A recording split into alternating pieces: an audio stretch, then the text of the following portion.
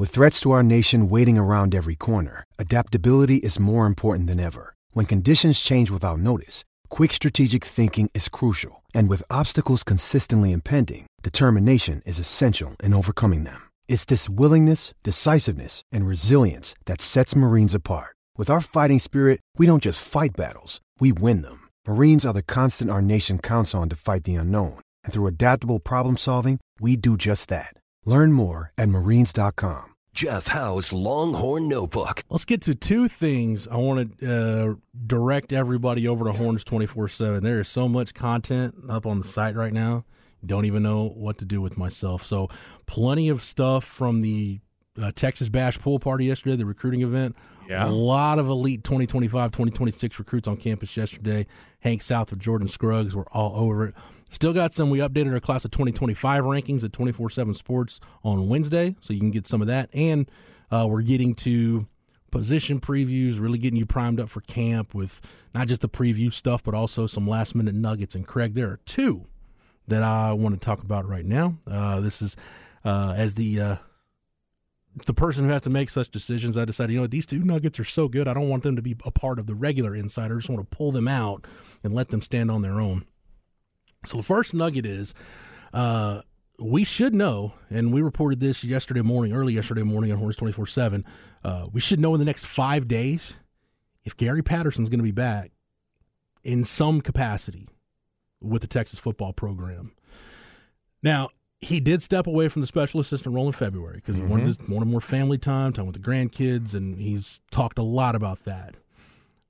But remember this quote. He told this to Chip Brown when he made the decision to step back about, hey, and the question was posed. Chip posed the question to him, okay, what if, you get to, mid to late July and that itch needs to be scratched. Right. Said, quote, if I'm bored come August, maybe I'll see if Sark will have me back. Well, there's no question that Sark would have Gary Patterson back. It's just in what role. So we're almost to August, so maybe he's got that itch that needs to be scratched. When you heard that quote or heard about that quote from Chip or read that quote back in February, did you think that should be taken seriously? Yeah. Okay.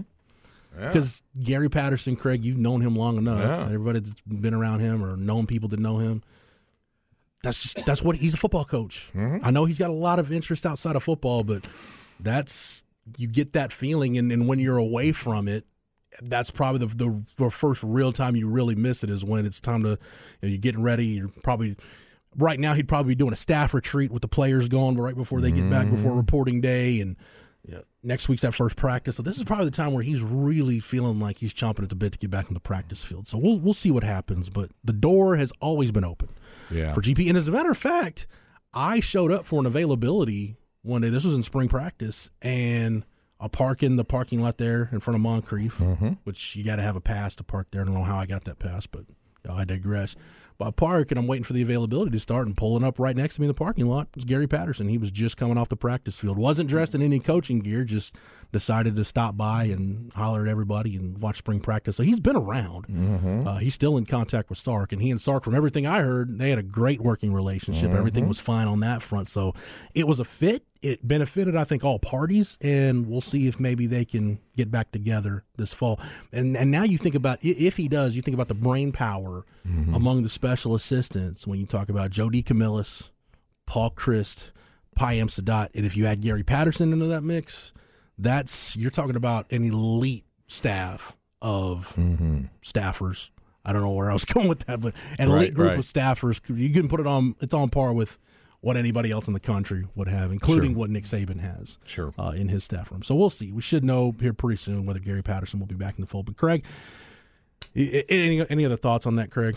No, I think you – okay. Yeah. Specs text line 337-3776 if you want any to chime in on the Gary Patterson situation. But this quote, everybody ate up the Quinn Ewers John Wick quote at Big 12 Media Days. Right. This offseason nugget that we reported yesterday, I think, is the most significant Quinn Ewers development of the offseason. And I think gives you a glimpse into where the leadership aspect at the most important position on the field is going. So last Thursday, a week ago yesterday, after 2 hours of working out in the heat, the high, by the way, was 106 that day in our Fairburg. Torrey Becton had the team do 10 Longhorn shuttles. They're shuttle runs designed by Coach Becton. It's considered the toughest way to finish a workout. Everybody's done gassers or whatever. Yeah, right. That's the projectile vomiting portion of conditioning. But usually. those end-of-practice shuttles. Yes. After finishing, this is according to a source, after finishing the 10 shuttle runs, Quinn Ewers looks at Torrey Becton and allegedly says, Coach, we've got 12 games. How about 2 more? And according to a team source, after 2 hours of working out in the heat, no one groaned, no one complained. The whole team did 2 more Longhorn shuttles at the request of QB1. Mm-hmm. When you get to that point, at that position, that shows you got the respect of the locker room. You're getting comfortable in leading the way you feel you need to lead. Not everybody can be Sam Ehlinger. Not everybody can lead the way Colt McCoy did or the way Vince Young did. And all 3 of those guys led differently. Mm-hmm. And the way Quinn leads is going to be different. And it seems like this is his way of stepping up and showing his form of leadership. I love it, Craig. I love this development because it shows you. I think we've all been under the impression, and everybody's gone, whether it's Sark, Quinn, or teammates or whoever, has gone on the record since they got back in January saying, hey, Quinn's taking this more seriously. He's really diving into it. He's owning it. And I think that quote right there shows you, that little nugget shows you that, yes, maybe he's ready to take a step in terms of his leadership, his presence. And if that happens, we know the talent and the tools are there for him to be as good as any quarterback in this league. Yeah. So there you go. Okay. I was curious to get your thoughts about the announcement of Colorado headed back to the Big 12 and what this means, not only for the Big 12, but for other leagues as the dominoes continue to fall. What I'm upset about is I missed out on a trip to Boulder. My first year covering the league was 2011. Oh. Colorado was out by that point. I mean, covering it to where I was covering Texas. I covered Baylor before, but I wasn't making road trips when I covered Baylor. So I missed Colorado, and now I'm going to miss him coming back because Texas is going to the SEC. I think it's good for Colorado because it gives them at least everybody recruits in Texas, but I think it gives recruits in the state of Texas a little more familiarity with Colorado. I know the Deion hire alone has done that, but I don't know if I said this on this show, Craig, or I said this to you in passing. I know I said it to some colleagues. It's really hard to convince a kid who's a senior in high school now. The school I always use as a prime example is Nebraska. Like, no, there was a time where Nebraska was the best program in the country. It was an it bar program, none. yeah. And there was a time, kids, believe it or not, where Colorado was year in and year out competing for national championships under Bill McCartney. And they had Texas kids like Canavis McGee and Andre Girard and several of those other Stiggers. guys. Yeah, that came from the state of Texas that went to Colorado. Yeah, and there was a really, really good Andre Girard was a North Shore kid. Yep. Really, really good program under Bill McCartney, even under Rick Neuheisel and early under Gary Barnett. And it fell off a cliff, and they haven't really been, other than that, maybe that one Mike McIntyre year, they really haven't been able to get it back. So I think it'll help them having that association now with the state of Texas that you're going to have in the Big 12. They never really felt like they had a natural rivalry in the Pac-12, and maybe they still don't, but at least – if when they play a Kansas or a Kansas State, even an Iowa State, at least there's some familiarity there with that fan base. And okay, we've been to Lawrence, we've been to Manhattan, we've been to Ames, we've been to Stillwater and some of these other places. Like, the lay of the land a little bit better. I will also say this because I remember this so vividly back in the time, and in knowing a lot of folks with a lot of different athletic programs in the Big 12, including Colorado. The first move was made to the Pac-12 out of basically one reason: money. The athletic department was practically broke when it left, and they were chasing the money, and they had to get some instant cash. And the Pac-12 had a better TV deal at the time than the Big 12. Big 12 revenues in 2010, 2009 were not anywhere in the stratosphere with what they are now. No, and they weren't that close to the Pac-12, and that's why they left and went over there.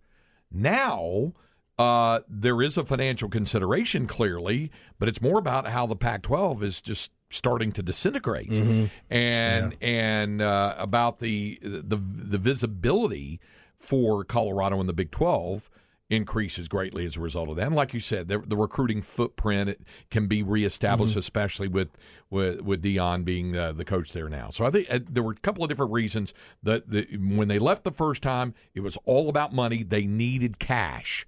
I mean, they needed J.G. Wentworth. They needed cash now. It was that kind of thing. When you're going to a new conference and you need cash now. It was that kind of. So they had to do that, but then they came back for slightly different reasons. Although the money certainly factors in. So I think it's good for Colorado. I think it's good for the Big 12. Do you get a state school? It's got some brand recognition. The Deion factor I know is probably that might be the biggest reason why Brett Yormark liked Colorado. Let's not sweep that under the rug or shove it aside like it's not a big deal. But I think for the Pac-12, it just kind of feels like crows picking at the carcass now. I mean, you pull USC and UCLA away from them. And now you pull Colorado, even though Colorado wasn't, a Pac-8 member, they weren't a charter member of that league. Now you pull them away from that, and you got 9 teams left, and you just wonder, like, okay, what is everybody waiting on? What is this TV deal going to look like now? And I've, you hear the rumors that maybe Oregon and Washington are just kind of waiting to see if the Big Ten expands. That's the next big shoe to drop. Do they go to the Big Ten? And if the Big Ten doesn't pursue them, Jeff, the Big 12 will. Yeah. Yeah, and how big does the Big 12 get? Yeah. Do they get one more to stay at 14? Do they get a couple more and go to 16? We'll see, but we kind of figured even go back to 2009, 2010 when all the realignment stuff really started. Mm-hmm. Everybody was under the impression, I think, that at the end of this deal, they're going to be like the Power 5. There's going to be 4 super conferences that exist after all this is said and done. Well, the Big Ten is at 16 now. The ACC's been at 16. The SEC will be at 16 next year. And it's either, the Big 12 or the Pac-12, who's going to survive? And it's looking like the Big 12 is on track to surviving. After everything this league has been through, it looks like the Big 12 is going to be the one that survives. It's amazing what strong leadership can do. Yeah, for a league. Somebody said, Craig, Colorado left because of 70-3. It took them 5 years. No, Gary Barnett. That got Gary Barnett fired. But Joel Klatt might agree with you. He and Drew Kelson probably won't go bowling together. Joel Klatt remembers 70-3, but does he really remember 70-3? Did he remember Drew Kelson taking him out like that? So anyway. Joel, it's funny to hear Joel talk about that, and he still laughs. That was just the fastest, most athletic defense he faced in his time as a college quarterback. I'm like, well, yeah, you look at that 05 defense. Aaron Ross won the Thorpe Award next year, didn't even start in 05. That's right. Tony Hills was an NFL draft pick as an offensive lineman. Did not start that year. Yeah. Backed up Jonathan Scott. That's right. That's right. Insane amount of talent on that championship. Non-degenerate Spurs fan asks, was Andre Gerard the one who got kicked in the head by Albert Hainsworth? Yes, he was. Yes. Actually, let's rephrase that. Got his head stomped by Albert Hainsworth. He said, or am I misremembering? No, you're not misremembering. That really happened. I remember I was watching that game. I remember VY getting into the game against the Cowboys. I'm like, all right, get some VY action. And that was quickly overshadowed by Albert Hainsworth doing Albert Hainsworth things. Yep. No doubt about that. On the deal about doing stupid stuff with your siblings or them enticing you to do stupid stuff, here's a guy who says, my little brother and I have been daring each other to do many things that surprisingly we never died. But I remember one day we were sitting in my uncle's old Cadillac in his backyard. I had seen my uncle use his cigarette lighter many times, but that day I dared my little brother to take the lighter and push it on his arm. He didn't want to chicken out, so he pushed it in, and once it popped out bright orange, he pushed it into his arm and started yelling like crazy. Till this day, he has that circle scar. And I remember the whooping my dad gave me for daring him to do that. See, that's a perfect example of stupid stuff that you did or were coerced or talked into or forced to do by a sibling. And then there's one other here before we get to the break. When we were high school age, my older sister, my friend, and I were hanging out on a roof after smoking a bowl. Okay? All right. I already like where this is headed. I was shooting targets with my paintball gun, and I was dumb enough to hand it to my sister, who was known for using me as her punching bag. She instantly started shooting at us with her evil laugh, and I ended up jumping off the roof and rolled my ankle. Luckily, it was only about an 8-foot drop. Perfect example. Glorious. That's what we're talking about there. Man, how do these shop on TV ads? I don't know what I'm trying to say. The as seen on TV stuff. Like these knives look like the greatest knives ever. Yeah. And how is it like you can get all this for $29.95? I mean that's cutting that pineapple. Look at it, just slice through that chicken. Our man CB says, Jeff, that was Vince Young's first career start. Oh, was it really? Yeah. That's why I don't remember it that well, because all I remember from that game is Andre Giroud getting his head stomped. Yeah, there you go. T-Bone says, when I was about 14, my younger brother was 6, he let me shave lines into the side of his head. The parents weren't too happy to see that. And youngest of 3 boys, as a kid growing up in West, we've all been through West on I-35, me and my 2 older brothers play hide and seek. The only catch was we all had BB guns. I like Legalize It just chimes in. Who's smoking? Yeah.